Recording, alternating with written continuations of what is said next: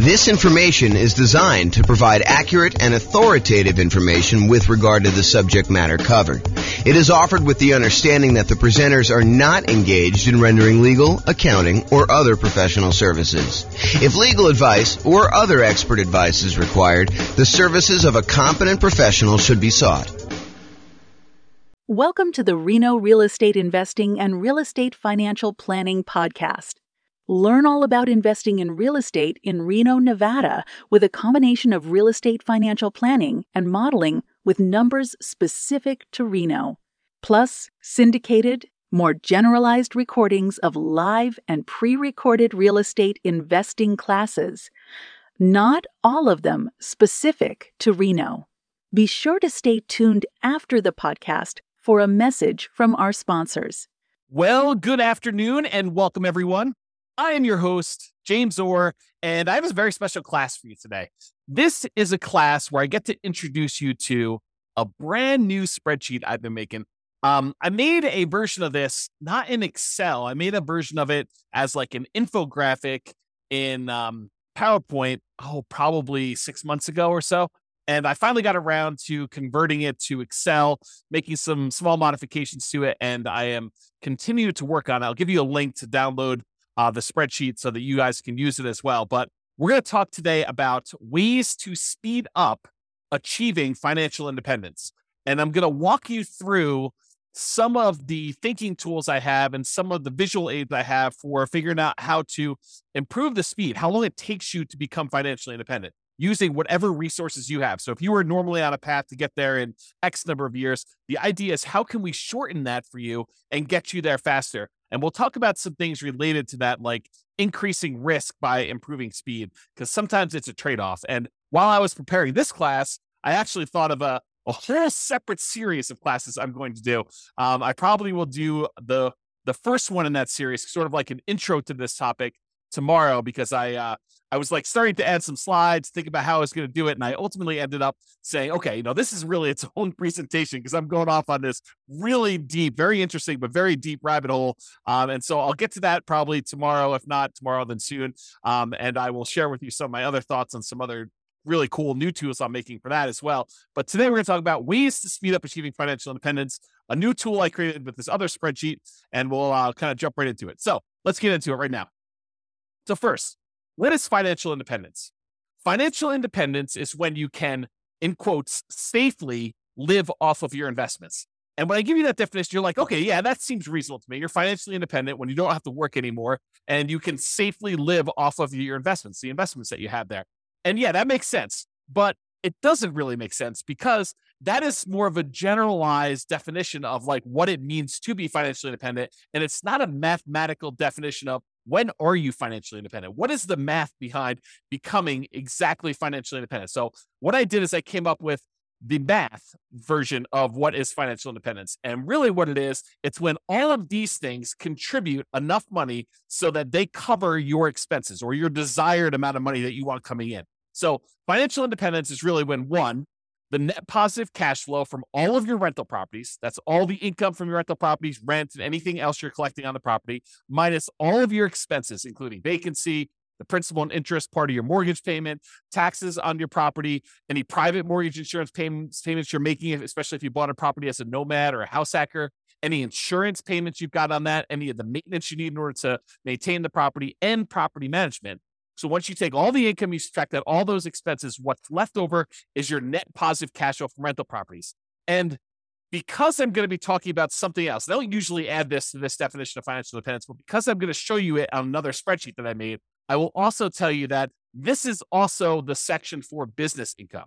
So if you have a business that is not relying on you to work there, you are a passive owner in the business and you're getting passive income coming in from that net of all expenses, that's also what is included in this number one section. This number one section really should say business income, and real estate rentals just happen to be a business that we talk a lot about. And so I made it its own special category, but really this is all your business income here. Net positive cash flow from business income, including net positive cash flow from rental properties. And the rental property one includes all your income minus all your expenses, including vacancy, principal, so on and so forth, which I already covered. So number one, net positive cash flow from rentals and also business income. Number two, is any invested assets you have. If you have money invested in stocks or bonds or, anything else like that, any money you have there times a safe withdrawal rate, which we'll get into what a safe withdrawal rate here is a little bit later, but times your safe withdrawal rate is money that can contribute towards you being financially independent. So if you have $1 million invested and you believe in the 4% safe withdrawal rate,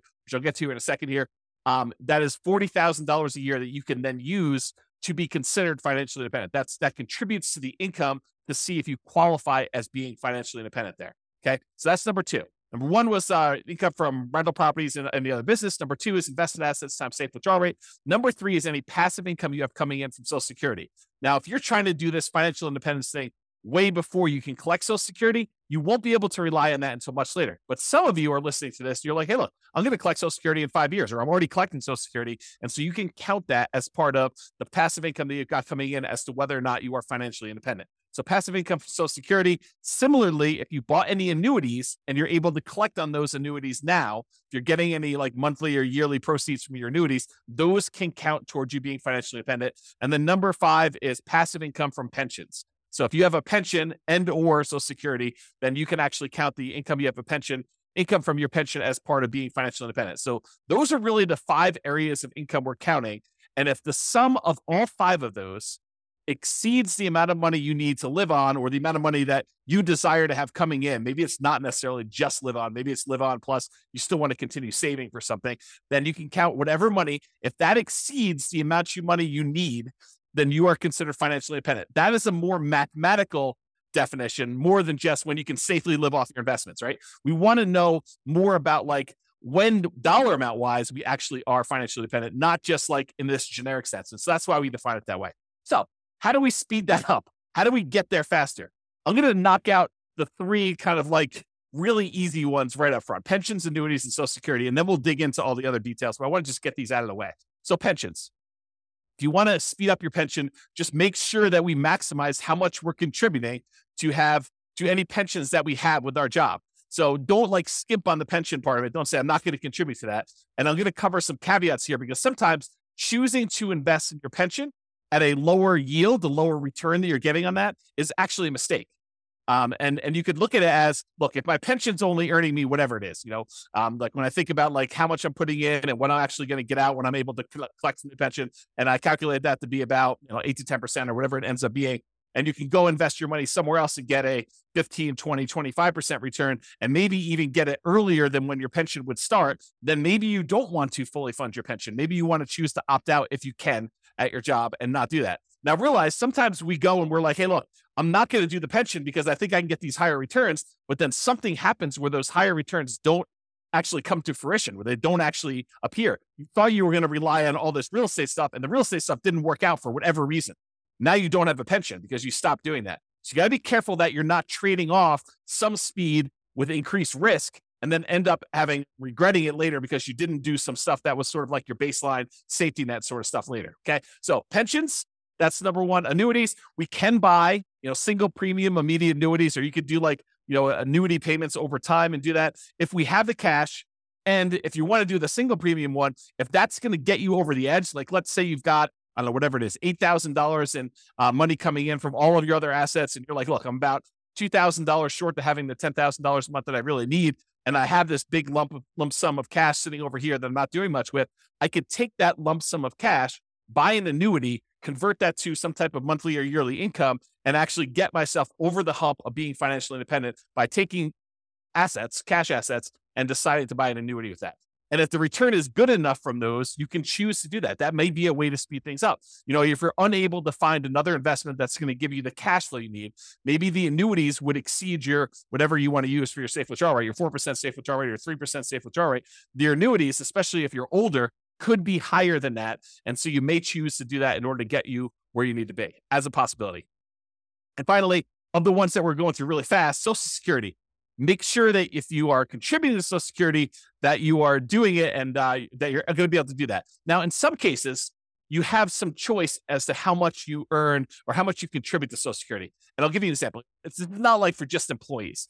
This is for like if you own a business and you're making a certain amount of money in your business, and you can decide how much of the income you want from your business to show up as wages, how much to pay yourself as a reasonable wage for the job that you're doing versus taking money out of the business as profit. Because with the ones where you're paying wages on it, you're usually having to pay a Social Security payment associated with that. The ones where you're taking as profit, you usually don't have to pay Social Security payment. At least that's my understanding. I'm not a tax expert. But you could choose to take a certain amount as wages and pay the Social Security versus taking more money as profit. So you could decide within a reasonable degree. You can't say, I'm taking no wages, I'm going to put all my money in profit. I think you'd get challenged from the IRS in that. And so you could decide to take how much you're going to take in wages as to how much you're contributing to Social Security. And if you wanted to, you could choose to maximize the Social Security benefit so that you get the most out of Social Security later on when you're able to collect on it. And you'd want to go do that math and see what makes sense for you in your particular situation. So be careful, though, that you don't deliberately minimize or avoid paying Social Security and then regret it later. Similarly, what we talked about with the pension discussion as well. Okay. So how do we speed up those pensions, annuities, Social Security? Really, it's just about contributing to those and making sure we're doing it. Okay. And I did mention this while we were talking about that, but I just wanted to point it out to you that the returns you're earning on pensions and annuities and Social Security might be lower than what you think you can get or what you actually can get in these other investments outside of those options as well. So while we may or may not while there may or may not be a somewhat reliable source of money returns later, focusing on the pensions, annuities, Social Security, they may not be high enough to improve your speed. And so you may choose not to invest in those, or you may choose to reduce your investment in those, or do sort of like a hybrid where you're only investing a certain amount, and then you're taking the larger proceeds of your money and you're investing it somewhere else. And we'll talk about that. So here's the new spreadsheet that I hinted at. I call it my financial independence, asset allocation, and cash flows engine. And really what it's about thinking about financial independence for you and how you're determining where you're investing your assets, and specifically how the cash flow engine works, where the money you're earning from your job and all your other investments, where are you taking that money that you're earning from those? And then where are you bringing it all the way back around to the front of the engine and putting it in as fuel for your investments to grow even more? And then you're getting more out on the other end, and then you're keeping going around and around, and you have this like engine, this cash flow engine, where you get investments, you buy the investments, you then get the investments to earn some type of return, you get money thrown off from those investments, and you take that money and you bring it back around to the beginning. And so this is a visual tool to help you understand where you're earning your money, where it's all coming from, what are the sources of all of it, and then what are you doing with that money once it comes out of the cash flow engine? What are you deciding to reinvest in? And if we know approximately what the returns are for different kind of like, I don't know, buckets, they're kind of like the dotted lines around certain areas. Do you know the returns you're earning from certain ones? We can choose to say, okay, I'm going to take the money I'm getting from these 3 or 4 or 5 sources, and I'm going to put them back into source number 4 or source number 6 or source number 8 or source number 9. And we could visually do that so you can understand it. This is a brand new spreadsheet. I'm sure there are errors in it because I just released it. I just made it and I've not tested it. It's not been brought out into the public. It's not been shared with anybody. And so you're welcome to go download it, but realize, depending on when you're listening to this, I'm recording this. I don't even have my watch up. October 24th, 25th, something like that, 2023. And so if you're going to watch this and you're relatively close to that date, realize it's going to be new.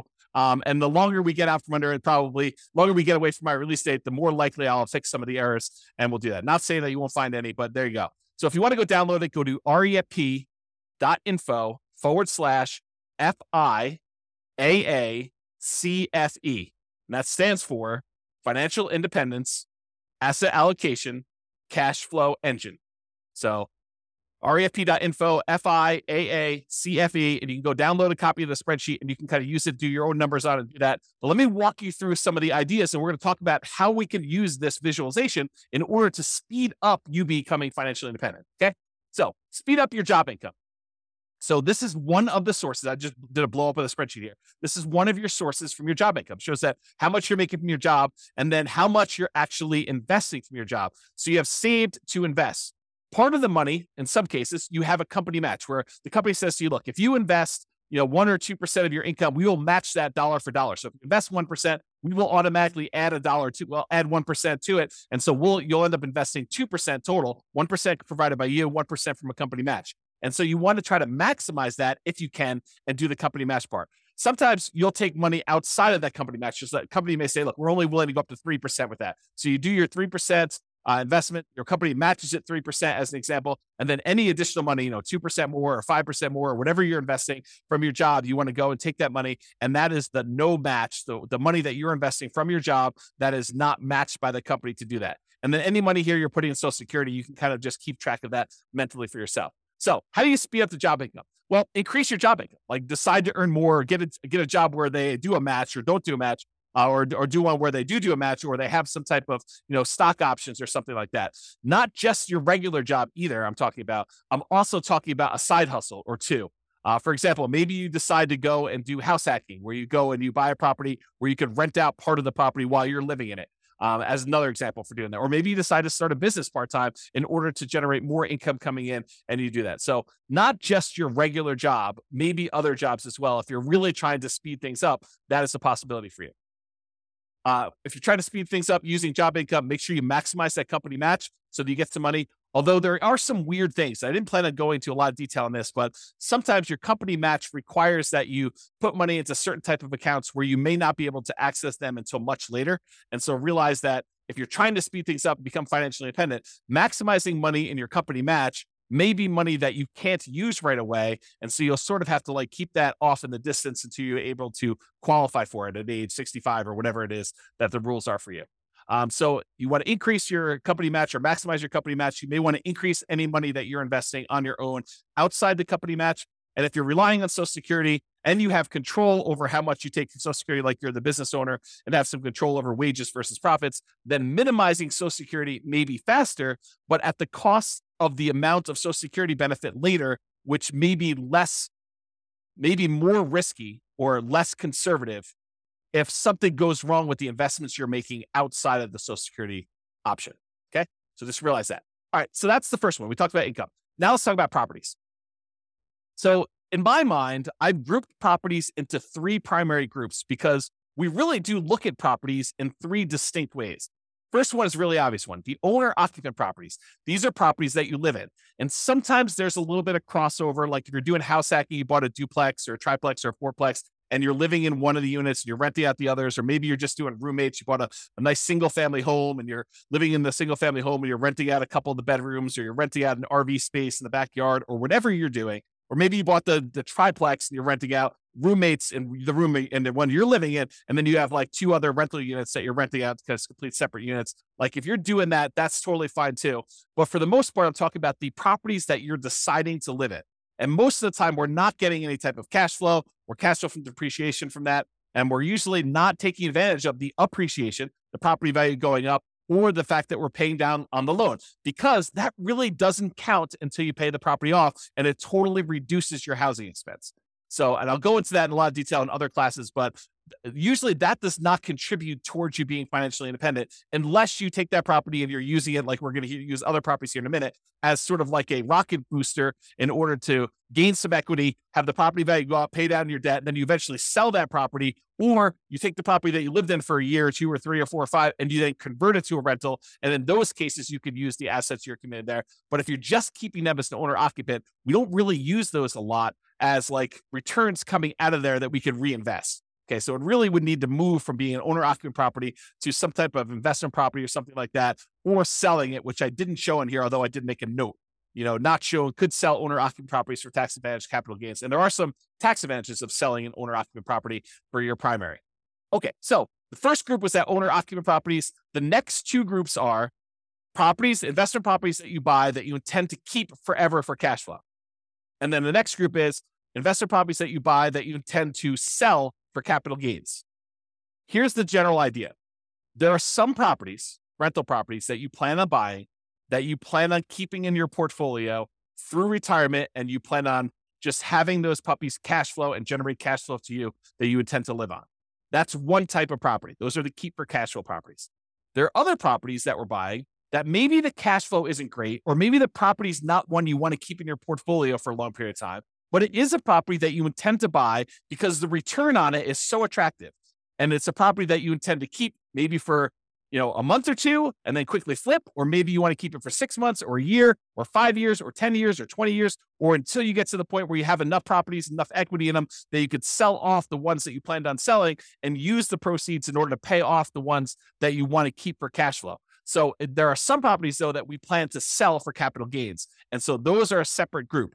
The ones where we plan to keep for cash flow, we're primarily focused in on the cash flow from those, although you can access the appreciation of debt pay down via some refinancing or doing a HELOC on those. The other ones, we may get some cash flow and cash flow from depreciation while we're holding them, but really the intention of those is to capture the appreciation, the debt pay down from those, and then use that money elsewhere, come out of the engine and invest somewhere else in the property. Okay, let me check my notes to make sure I covered what I wanted to do. Okay, so some properties you'll own or occupy, talked about that. You could still do house hacking, talked about getting roommates or buying a duplex, triplex, or fourplex, and that could be like a side hustle, right? The income you have coming in from doing a house hack is almost like getting a second job, if you think about it, right? I mean, if you went out and you got another job delivering pizzas and you earn $600 a month, isn't that sort of like, renting out a bedroom or renting out a garage space or renting out an RV parking spot on a property and getting another $600 a month? It's just you're not doing as much manual labor in order to have someone else living in an RV space or renting out your garage or, renting out a room in your property and you're collecting money on that. So it's like a side hustle. It financially contributes $600 to your income, just like another second job would. Okay. And maybe even some tax advantages of you renting out part of your property, as you'll probably get some cash flow from depreciation for the part of property that you're renting. Okay, so we can still do house hacking, talked about that, and or the nomad strategy. If you decide to do the owner-occupant property where you buy a property as an owner-occupant, get owner-occupant financing, usually low or nothing down. You get owner-occupant interest rates, which are usually a little bit better than investor interest rates. You buy the property, you move in there, you have to live there for at least a year. It's a requirement of the lender that you stay there for at least a year. And then once you're done living in the property for a year, then you can convert that property to a rental, buy another property as the owner occupant, put another, 3.5% down or 5% down or whatever you're going to do, then move into that property, live there for a year and continue this property, acquiring rental properties with little or nothing down as you continue to acquire each one. And then you move them into either keep for cash flow or sell for capital gains as you do those. So that's the nomad real estate strategy, where you buy a property, live there as an owner occupant for at least a year, then you convert it to a rental. The reason why we do at least a year is that is a requirement of the lender. You cannot buy a property as an owner occupant, move in, and then move out before a year is up and convert it to a rental. It's called loan fraud. So do not do that. You have to stay there at least a year. It's a document you'll sign at closing when you get your owner occupant loan. It's why they will give you an owner occupant low down payment loan option with a better interest rate, is because you plan to owner occupy it. And the requirement is a year. If they change the rules and tell us it's 2 years, we'll start teaching 2 years. Right now it's a year. So use a year. Okay. Talk to your lender about that. We talked about that. And some properties you want to keep as long-term rentals. That cash flow goes toward the goal of financial independence. Some properties you'll want to sell for capital gains. Some of the cash flow while waiting the sale, where you'll capture and redeploy the equity you get from the property. Property goes up from appreciation, maybe some forced appreciation because you bought it at a discount or you did some work on it, and then property gets paid down a little bit on the loan. The difference between what you sell it for minus all your costs and taxes and stuff like that, minus what you owe on the property, is going to be that money that you're going to be able to redeploy as part of your cash flow engine in order to do this. Similarly to what we just talked about with all the real estate, because real estate is a business, as I discussed, we're talking about businesses here. So you basically have a business where you're getting cash flow, your profit from being in the business. Now, this is, if you have a job, you put your job income up on top in the spreadsheet and you get this business cash flow coming out as profit here later. Eventually, you may decide to stop working your job, but maybe you still own part of the business and you get profit from the business in the form of dividends or whatever else they're going to do there. And so you kind of keep this as there. So it allows you to kind of keep track of that there. Okay, now let's talk about safe withdrawal rate, because I'm about to go talk about the invested assets you've got and other things. And I want to mention what safe withdrawal rate is and kind of give you a very brief definition of what this is. We could really do like a 2-hour class on safe withdrawal rates. In fact, we probably could even do more. Okay, so where's safe withdrawal rates? SWR. It's how much you can, in quotes, safely withdraw from money that you have invested in things like stocks and bonds and likely not run out of money. There's no guarantee that you won't run out of money, but it's likely based on historical data. So a guy named Bill Bengen did a bunch of math and he came up with this idea that, hey, how much money can I take out of a client's portfolio where they are really unlikely to run out of money over a 30-year period or something like that. And so he looked at a bunch of different starting points using like historical stock market data. And he came up with this idea of a 4% rule. 4% rule basically says you could safely withdraw 4% of the amount that you start with, and you are very low probability likely to run out of money using historical data. Who knows what the future will bring, but usually the future looks similar enough to the past where he's saying, okay, look, based on historical data, 4%, most of the time we can get away with doing that. In some cases, we actually end up running out of money over a 30-year period, but 4% seems pretty safe to do.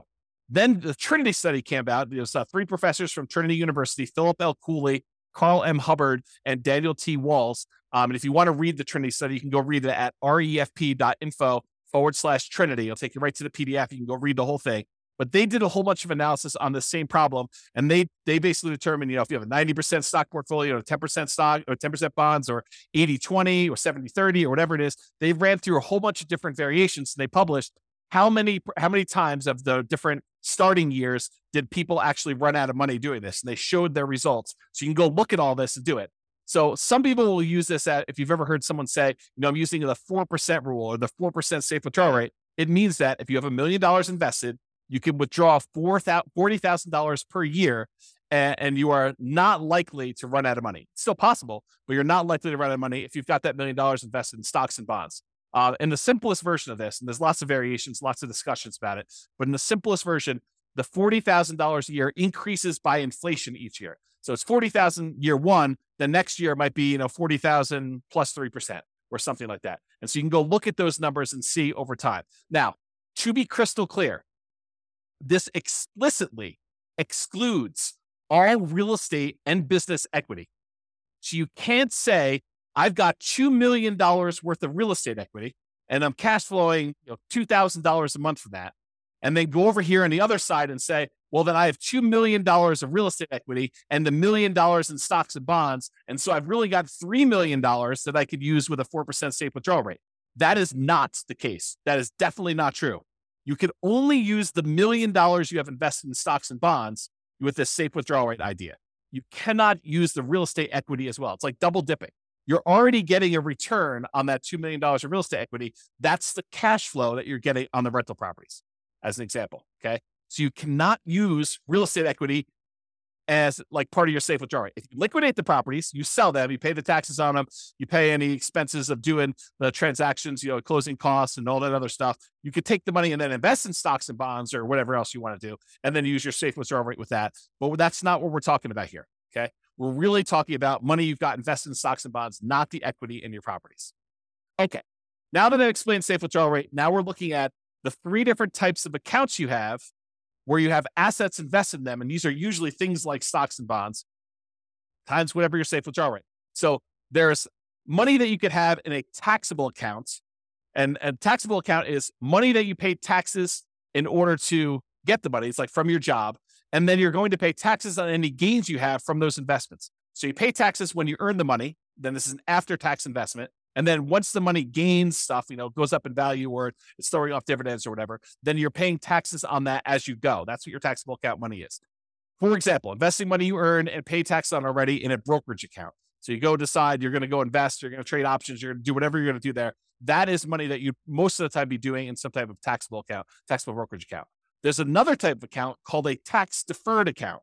You can have assets in these tax deferred accounts. It's money you invested before paying taxes on it, but you need to pay taxes on it when you withdraw it. So it's money that the government will say to you, hey, listen, you can take a certain amount of your income and you could set it aside and invest in these tax deferred accounts. You don't pay taxes on the money that you earn while you do it, but you are going to pay taxes on it when it comes out. And so they want you to grow that, make it a much larger dollar amount, and then pay taxes on the larger dollar amount when it comes out. An example of this would be a traditional IRA. Okay. So that's another example of a tax deferred account. And then you could have assets in tax-free accounts. This is money where you pay taxes on it as you earned it, but then you do not pay taxes on it when you withdraw it. So you can put it into a certain type of account, let it grow. You pay taxes on it before you put it in. And then once you actually have it grow, then as you pull it out, you do not pay taxes on that at all. An example of this would be like a Roth IRA. Okay. So you could take money that you're earning in your engine and you could decide to put it into your taxable account, pay taxes on the money, invest it, and then pay taxes on it as you come out. You can decide to take the money you have, not pay taxes on it up front, defer the taxes till later, invest your money, and then pay taxes when you get it out.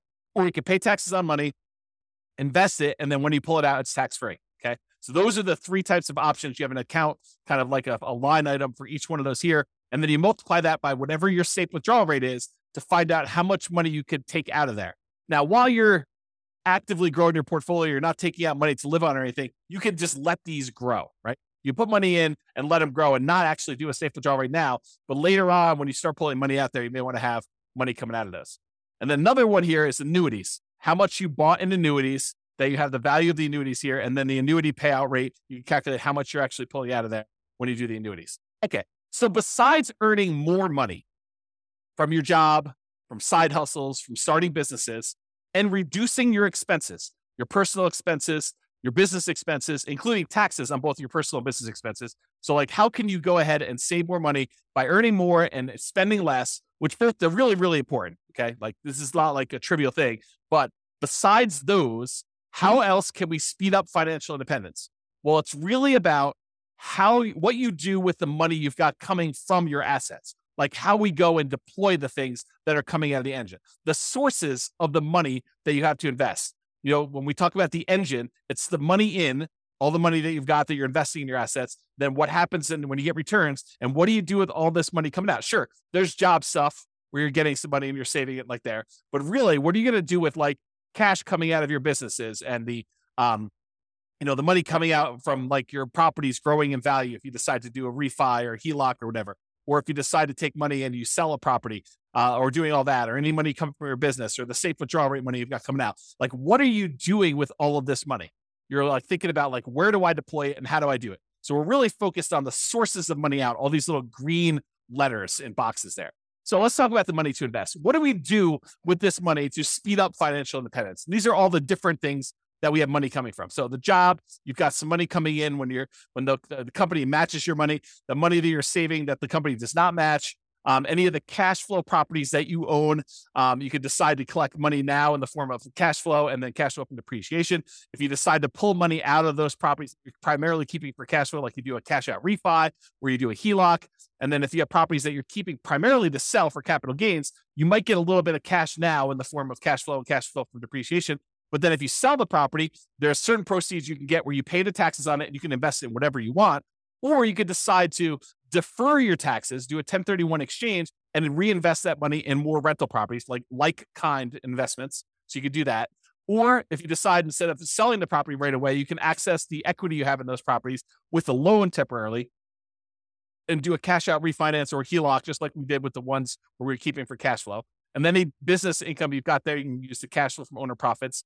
Then these invested assets times your safe withdrawal rate. We've got the tax withdrawals, tax deferred withdrawals, and then tax-free withdrawals from those three different sources, your annuities, your Social Security, and your pension. So those are the different sources of money to invest that we've got there. So what do we invest in? Like we take all this money out from all those different sources, and like, how do we go and speed things up? And what do we reinvest in? And part of it is this choice. It's the choice of, okay, we've got all these sources of money that we just went over. Where are we going to put that? How do we improve it?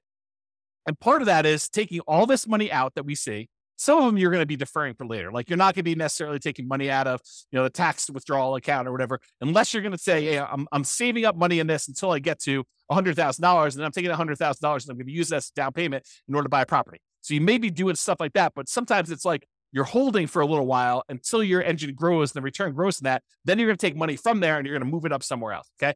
So what are we going to reinvest in? Well, here are the options, right? I've tried to simplify it down and say, these are really the choices we're looking at. Number one, we can invest in more owner-occupant properties. We could either put up money for down payments and buy another owner-occupant property. Maybe we sell one, use some of the proceeds and reinvest in that. Or maybe we sell one, take some of the money, buy an investment property, take less of the proceeds and go buy an owner-occupant property. But we take some and we use it for down payments to buy an owner-occupant property. Or we could pay down on mortgages and earn a return from having less that we owe on the property. So if we have an 8% mortgage, which is what they are about the time that I'm recording this, you could take money, from something else you've got on the other side and reinvest it by paying down an 8% mortgage. What do you earn as a return by paying down an 8% mortgage? It's not a trick question. 8%. That's exactly right. So if you're going to go have a loan, you're going to pay it down. What you get as a return is the interest rate. So if you've got a 2.25% mortgage on a property because you got a really good mortgage, 5 years ago or 3 years ago, do you want to go take money that you could invest in stocks or bonds or CDs or more investment in real estate or anything else and pay off a 2.25% mortgage and earn 2.25% on that money? There are some cases where you might want to do that, but for the most part, you probably do not want to. You probably want to take that money and invest in something that's going to get you a higher return. But if you've got a mortgage that's at 8%, might not be the worst thing to do with all of your money, right? Like not to take all of it, but some of your money, take it and invest in something like that. Okay. So owner-occupied properties, you can either use it more for down payments to buy more of those, or you can pay down loans on your owner-occupied properties to do that. The other thing is you can keep for cash flow properties, the properties that you would tend to keep for cash flow, you could use for down payments to buy more properties that you intend to keep forever and cash flow them into retirement. Or you could either use down payments for that, or you could pay down mortgages on those. And then finally, for the property group, you could sell for the properties that are sell for capital gains, the ones that you intend to sell at some point in the future, like get a really good return early on. And then as your equity builds up, you want to sell that thing off, take the equity, redeploy it into something that's going to get a higher return, which we'll talk about here in a moment. But you could use that for down payments in those, or you could pay down the mortgages. So really it's the three different property types. We can use down payments, or we could pay down the mortgages. Those are the two primary things. No, I guess there's something else I didn't add in here, which I probably should add to the spreadsheet, because there are things that you can do in order to invest in, and that is improve the property. You could go and improve the property and make your cash flow better. So it's really not paying down the loans. It's really not a down payment, but it's improved property. So yeah, we could go ahead and add that. Maybe I'll make a note. See, teach a new class with a new spreadsheet, you get to add new things. Improve property. So hopefully I'll remember to go look at this sheet of paper and I'll add that to the list. Okay, so those are really the things you do to properties. Or you could do your businesses. You could do down payments, you could do pay down loans, or you can also probably improve your business. I should add that as well too. Maybe make a note, improve business. And then buy assets. You could go take money and invest it in your taxable account. If you qualify for, like from an income standpoint, you could use it in your tax deferred account, or you could invest in a tax-free account. There's some qualifications and limitations for doing the tax deferred and tax-free. So just realize that you might be limited in what you can do that. Or finally, you could buy annuities. But that's really all we're talking about. These are all the choices we have of the money that we've coming out from our job and all these other investments we have. We could take that money and what are we really going to do? We're going to put it back at the beginning and we're going to reinvest in something. And now what we want to look at is what are the returns we're earning on all of these, and then make a decision. And I'm not going to go into returns today because we cover that in a lot of other classes. But maybe I will do a separate class where I just bring all the returns in and I just do a summary class looking at the returns you can earn from different things we've got going on here. But part of this decision-making process, how do you speed things up, is being smart about where you're taking money from in your engine and what you're putting it into to make sure that the returns you're earning on those make sense for you for getting you where you want to be. Okay, so now that we talked about really like the engine and how it all works, let's now look at the three primary groups for how we can speed this up. Number one, we can increase savings. Number two, we can increase the returns. And number three, we can reallocate assets. So increase savings. Increase your income or all the other job type stuff you've got there, side hustles, whatever you've got going there. Number two, decrease expenses. So make sure that you're living frugally, that you are, not paying a lot in taxes on things like that. You can also pay off properties, either owner-occupied properties where you're living in and reduce your living expenses that way, or on investment properties to reduce your expenses and improve cash flow. So those are all part of like the increased savings idea of doing things. Or you could utilize more of that company match if available. If you're only doing 1% and the company will match you up to 3%, maybe you should take advantage of a 100% return when you do the company match. If you invest 1%, they'll match your 1%. You just earn 100% return in that first year by doing that. And then maybe you look at how you can get it back out if you want to decide to do that. But utilize more company match if it's available for you as a way to increase your savings. Sorry, I got to grab a drink. All right. Number two, increase returns. Change the investments for your investable assets. We've got those, taxable accounts, tax deferred accounts, or tax-free accounts. Change where you're investing. And maybe you were investing in a money market account there. Maybe you're investing in CDs. Maybe you're investing in bonds. Maybe you're investing in stocks. Decide to invest in something else that has a better return. Realize that there may be additional risk in doing that. So you got to weigh those, but change what you're investing in to improve your returns. And that could speed up how fast you're able to do it. You could go from investing in stocks to becoming a self-directed IRA and then go use that to invest in real estate as an example of a way to speed up your financial independence. Number two, the second part of this, number two part of increased returns, improve cash flow. There's no way I can go through all the improved cash flow. I've got entire courses on how to go do this. Go check out the Cash Flow Inferno classes where we talk about this. It's as of right now, at least you can access it for free. It's a bonus. refp.info/CFI, Cash Flow Inferno, CFI, refp.info, CFI. And in there, we have the 88 strategies for improving cash flow on rental properties. It's all part of like my concepts of the lowest monthly payment guarantee, how to minimize all the expenses when you're buying properties, both owner-occupant and rental properties, and then the maximum cash flow guarantee, all the different ways and strategies we have to improve cash flow and income you're earning on those rental properties that you have, and combine both those together. And it means that you're going to maximize and improve your cash flow. Do that to make sure that you're getting the most cash flow that you can to speed up this process and to be financially independent sooner. Another way to increase returns is find better deals. And I've kind of broken it down into two primary areas. Number one, for the properties that you plan to keep for cash flow, look for better cash flowing properties. Maybe that means going to another market. Maybe that means being really patient. Maybe that means making very aggressive offers, whatever it means. Or maybe it means changing your strategy. Instead of going for a long-term rental approach, maybe it means going for short-term rentals or student rentals or, whatever you're doing there. Realize that sometimes by changing your strategy, you might be moving more toward that kind of like job source, right? You start thinking to yourself, okay, I'll do short-term rentals. And if you don't have a lot of team built in place in order to help you manage the short-term rentals, maybe that starts looking like you doing work and doing a job. And if you're trying to be financially independent, then it's harder for you to not work and also manage short-term rentals unless you have a team in place that can kind of do that. So just kind of a warning about that one. Or a better deal example with properties that you're going to plan to sell for capital gains, get bigger discounts or find properties that you can get higher appreciation and you can able to make those properties produce better returns for you that you plan on holding for a month, 2 months, 3 months, 6 months, a year, 5 years, 10 years, whatever it is, before you get enough equity built up that you can then sell them, pay the costs associated with selling them, and then redeploy that equity into other investments. That's like part of the engine. And we'll talk about this. I think it's on the next slide about why you may want to go do stuff like that. And then increase leverage. Increasing leverage has to do with the fact that when you buy rental properties in particular, the return on your rental properties tends to go down the longer you hold it. The returns tend to go down because the equity in your property builds up. The property tends to go up in value. You tend to pay down on the loan. So the amount of money you have tied up in the property tends to get bigger, tends to increase. And so the amount of money you're earning from, property value going up and the tax benefits and the cash flow and, paying down the loan, all those numbers, while they may be growing, they're growing slower than the amount of equity in your property is growing. And so the return you're earning on the equity you have in the deal, your overall return that you're earning on equity actually goes down the longer you hold the property. And so if you took that money and you let it, you kind of like capitalize on the really high return you earn early on. And then as that equity grows and the return starts to dip off, you redeploy that equity into something else. You could leverage up your returns and earn better returns on the money you have invested. And so there's two ways to really do that. You can refinance, pull out the equity and redeploy it. Or you could sell the property, pay all the costs associated with that, and then redeploy the equity and improve your returns that way. And it's based on this idea, this return on equity idea. And I've taught separate classes on this. And I'm not going to have time to go into a ridiculous amount of detail, but this is legit. This is like a phenomenon that is true. You buy a property and you end up earning a good amount of appreciation, a good amount of debt pay down, a good amount of cash flow from depreciation, and usually relatively low cash flow at the beginning, and that tends to improve over time.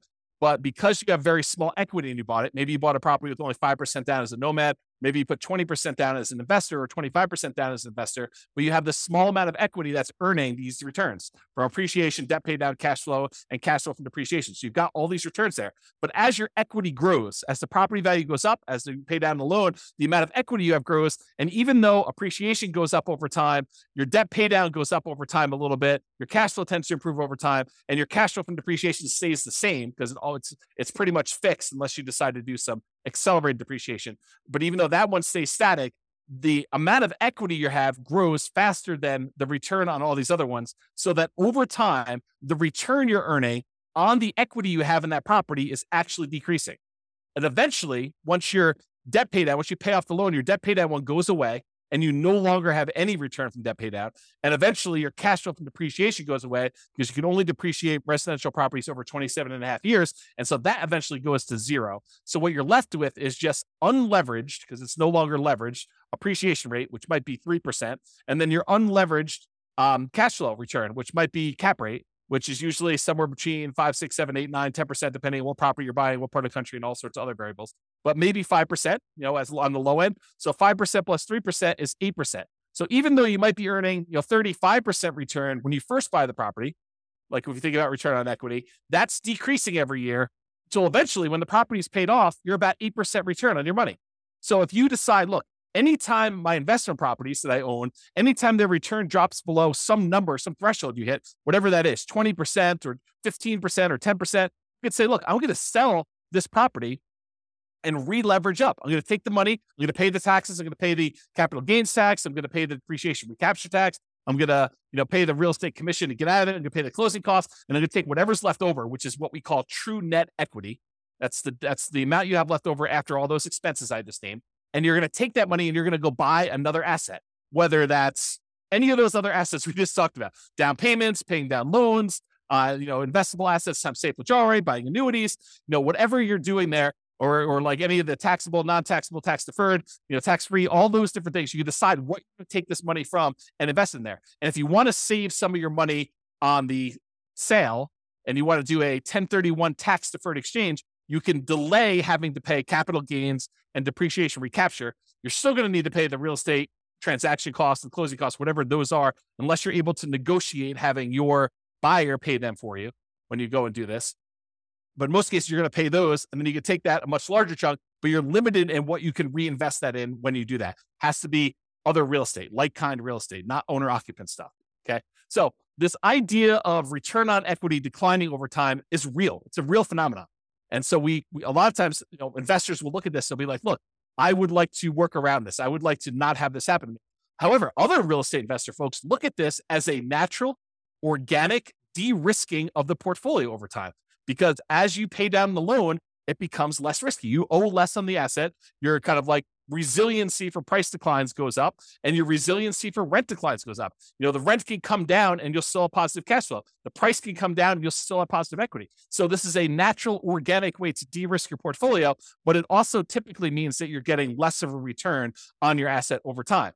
And if you're trying to speed things up and really optimize this, you may choose to see this as a hindrance and say, I want to address this. I don't want to see my return go from 35% all the way down to 8%. I want to see it go from 35% down to 20. And 20, I want to go reinvest, re-leverage up, and go buy another asset or two that has 35% return. Maybe you buy a bigger property, or maybe you buy two properties that are a little bit smaller or about the same size, and you go and you redeploy this money, or maybe you take the money and you go buy stocks or annuities or whatever you want to do, but you change it in order to get a better or different or kind of like other return than what you're doing here. Okay. And so that's what we're talking about. We're talking about this kind of like refi and redeploy equity, sell and redeploy equity in order to increase leverage, because you're usually increasing leverage to do that.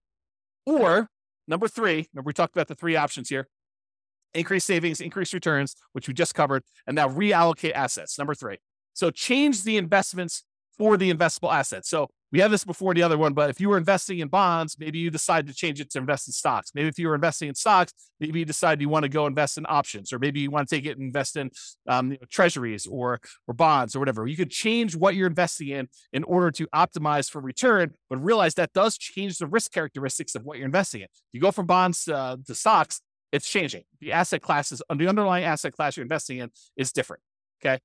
Or you could utilize some of our like deal alchemy strategies. If you kind of not seen that course, it's another bonus course, refp.info/REAP/alchemy.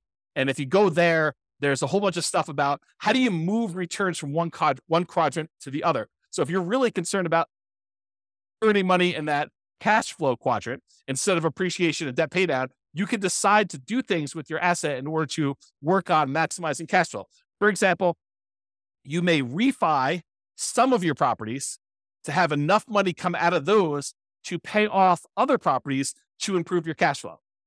Sometimes it just works out that you have enough equity in your properties that it's spread out in a really unusual way that is limiting how much cash flow you can produce. And it might be better for you to refinance, two properties and then use those proceeds to pay off one or pay off two. And that would actually improve cash flow by a lot more than just keeping your properties the way that they were and letting them all continue to pay off organically.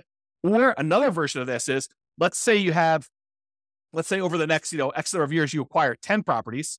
And then once you have the 10 properties, you wait until you get to the point where you could sell off 5 of them and then pay off, use the proceeds from selling off 5 of them to pay off completely the loans on the other 5.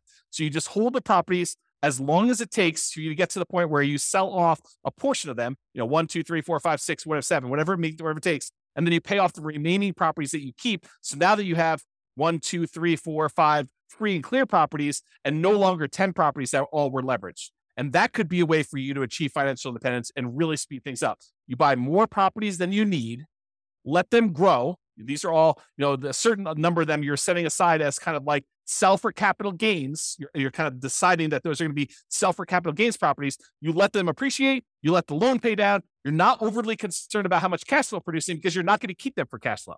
You're really looking at what's the overall return I'm getting. If it's getting a 30% or 40% or 50% return, especially early on before that return on equity curve drops off, then once you get to the point where those things have grown enough, then you go and you sell those, you take the proceeds and you use it to pay off properties that you plan to keep in your portfolio forever. Or maybe you have the 10 rental properties that you let grow for a period of time. You sell off all of them and then you invest in stocks or bonds and use the safe withdrawal rate. Or you sell off all of them and you buy annuities or whatever your strategy is. These could all be different variations on ways to speed things up because you could be maximizing the return you're getting on equity. You're buying these properties and really taking advantage of this very high return you see on leveraged real estate early on. There's some risk associated with that, putting 20% down or 5% down the property. There's definitely risk of having leveraged real estate, but you take advantage of these high returns you have. Then once the return starts tapering off and getting more reasonable, getting lower to kind of what a, comparable returns might be in the stock market or the bond market or whatever it is, then you can go take this money and you could redeploy it into something that you get better or different types of returns depending on what you're looking for at the time. And so those are the two ideas: refi them to pay off some properties or business, or sell them to pay off some properties or business to do that, or invest in something else. You'll use the refi or the sale to invest in whatever assets. If we go back to our engine, it's really like taking money out of these ones where you sell and you either pay taxes on it or you 1031 exchange, depending on what you're doing here. In most cases, you're probably going to be paying taxes. Then you're taking this money and you're using it on the spreadsheet in order to reinvest in something else, whether that's paying off loans, improving the property, paying off a business or buying a business or whatever you plan on doing, investing in taxable stuff, buying annuities, but it's taking that money and using it there. And that's what we're trying to do visually. Okay. Risk versus speed. So often I would say, increasing speed results in increasing risk. So because we re-leveraged up or because we are seeking these higher returns, sometimes we're doing that and we're increasing our risk. For example, increasing leverage on your properties to improve your return on equity almost always increases risk. Right? If you go re-leverage up, you take these assets, you take one property that's the equity is kind of growing, you take that, you sell it, and you take that and you buy two more properties or a bigger property where you only put 20% down or 25% down when you had 50% of equity, you're likely increasing risk. And I've got a whole series of classes coming on this. We're going to use expected value to really drill down and understand how you could still have a better expected value. The results you're expecting is much more likely to happen, but there's also an increased likelihood for you to have a more significant failure. That's what we're going to look at when we talk about expected value. That's a totally different class. That was the class I told you I didn't have time to teach, but I'm going to teach another version of it. Okay. So for example, increasing leverage, talked about this, always increase. Many real estate investors will choose to de-risk the closer they get to their FIRE date, the financial independence retire early date. Because as you get a much larger asset base, having variations in that could impact. If you needed $3 million in order to be considered financially independent and you're getting closer to your deadline of when you want to actually be retired, then, if you have a portfolio that, could easily go up 10% or down 10% in value, and all of a sudden you see as you approach your date, the portfolio drops 10% and you need that 3 million and you only have 2.7 now, that's problematic. And so the closer you get to the date where you actually want to be financially independent and stop working, the less risky you want it to be, unless you're way above it, right? Unless you're like, okay, I need 3 million, I'm at 7 million. I don't need to de-risk that much at that point. But if you're close, then that's one of the more dangerous times. This is a retirement date risk. This is from Michael Kitces. Talks about the peak impact of portfolio size effect. Right as you're entering the period where you're going to stop working here, that this time period right before you hit your financial independence, retire early date, that is one of the more dangerous times. And then right after that, once you retire, is one of the most dangerous times you have for what's called a sequence of returns risk, which we talked about in other classes, and I'm sure I'll talk about again, but I don't have time to go through it right now. If you want to go read Michael Kitces' article about this whole idea, and it's not real estate specific, it's more like stock market stuff, you can go to refp.info/red zone, REDZone, And you will see Michael Kitces explain this phenomenon to financial advisors. Good stuff for you to dig into if you're interested in this. But you'll see why it's most risky right before your financial independence date, and then right after with sequence return risk. They're slightly different risks, but they're related because it's based on your portfolio size. Your largest portfolio size, you're most at risk for that. Okay.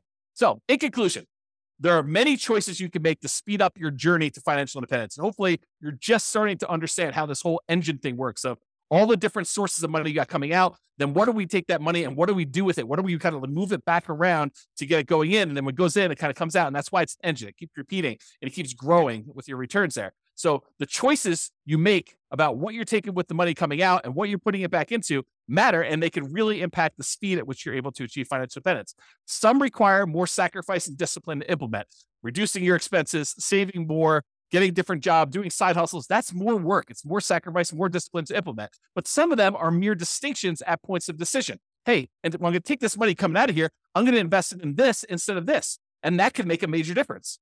Taking your money and paying off a 2.25% mortgage versus paying off an 8% mortgage could make a big difference. And it's really no extra work for you as to what you want to do. It's just like deciding I'm going to do this instead of this. And so ideally we get this little visual, and I'll create some more tools around this so you can see like what the expected returns are. Maybe you put in your own numbers and you could decide where you're going to take money out of to kind of optimize and improve your kind of like speed to financial independence, but also weighing in the risks of doing so as well. Okay. Speaking of risk, some of these ideas will reduce risk. Taking money and paying off loans with them probably reduces risk overall, provided you have enough reserves. You don't want to go risk your reserves to kind of pay off a property a little faster. Other choices will increase risk.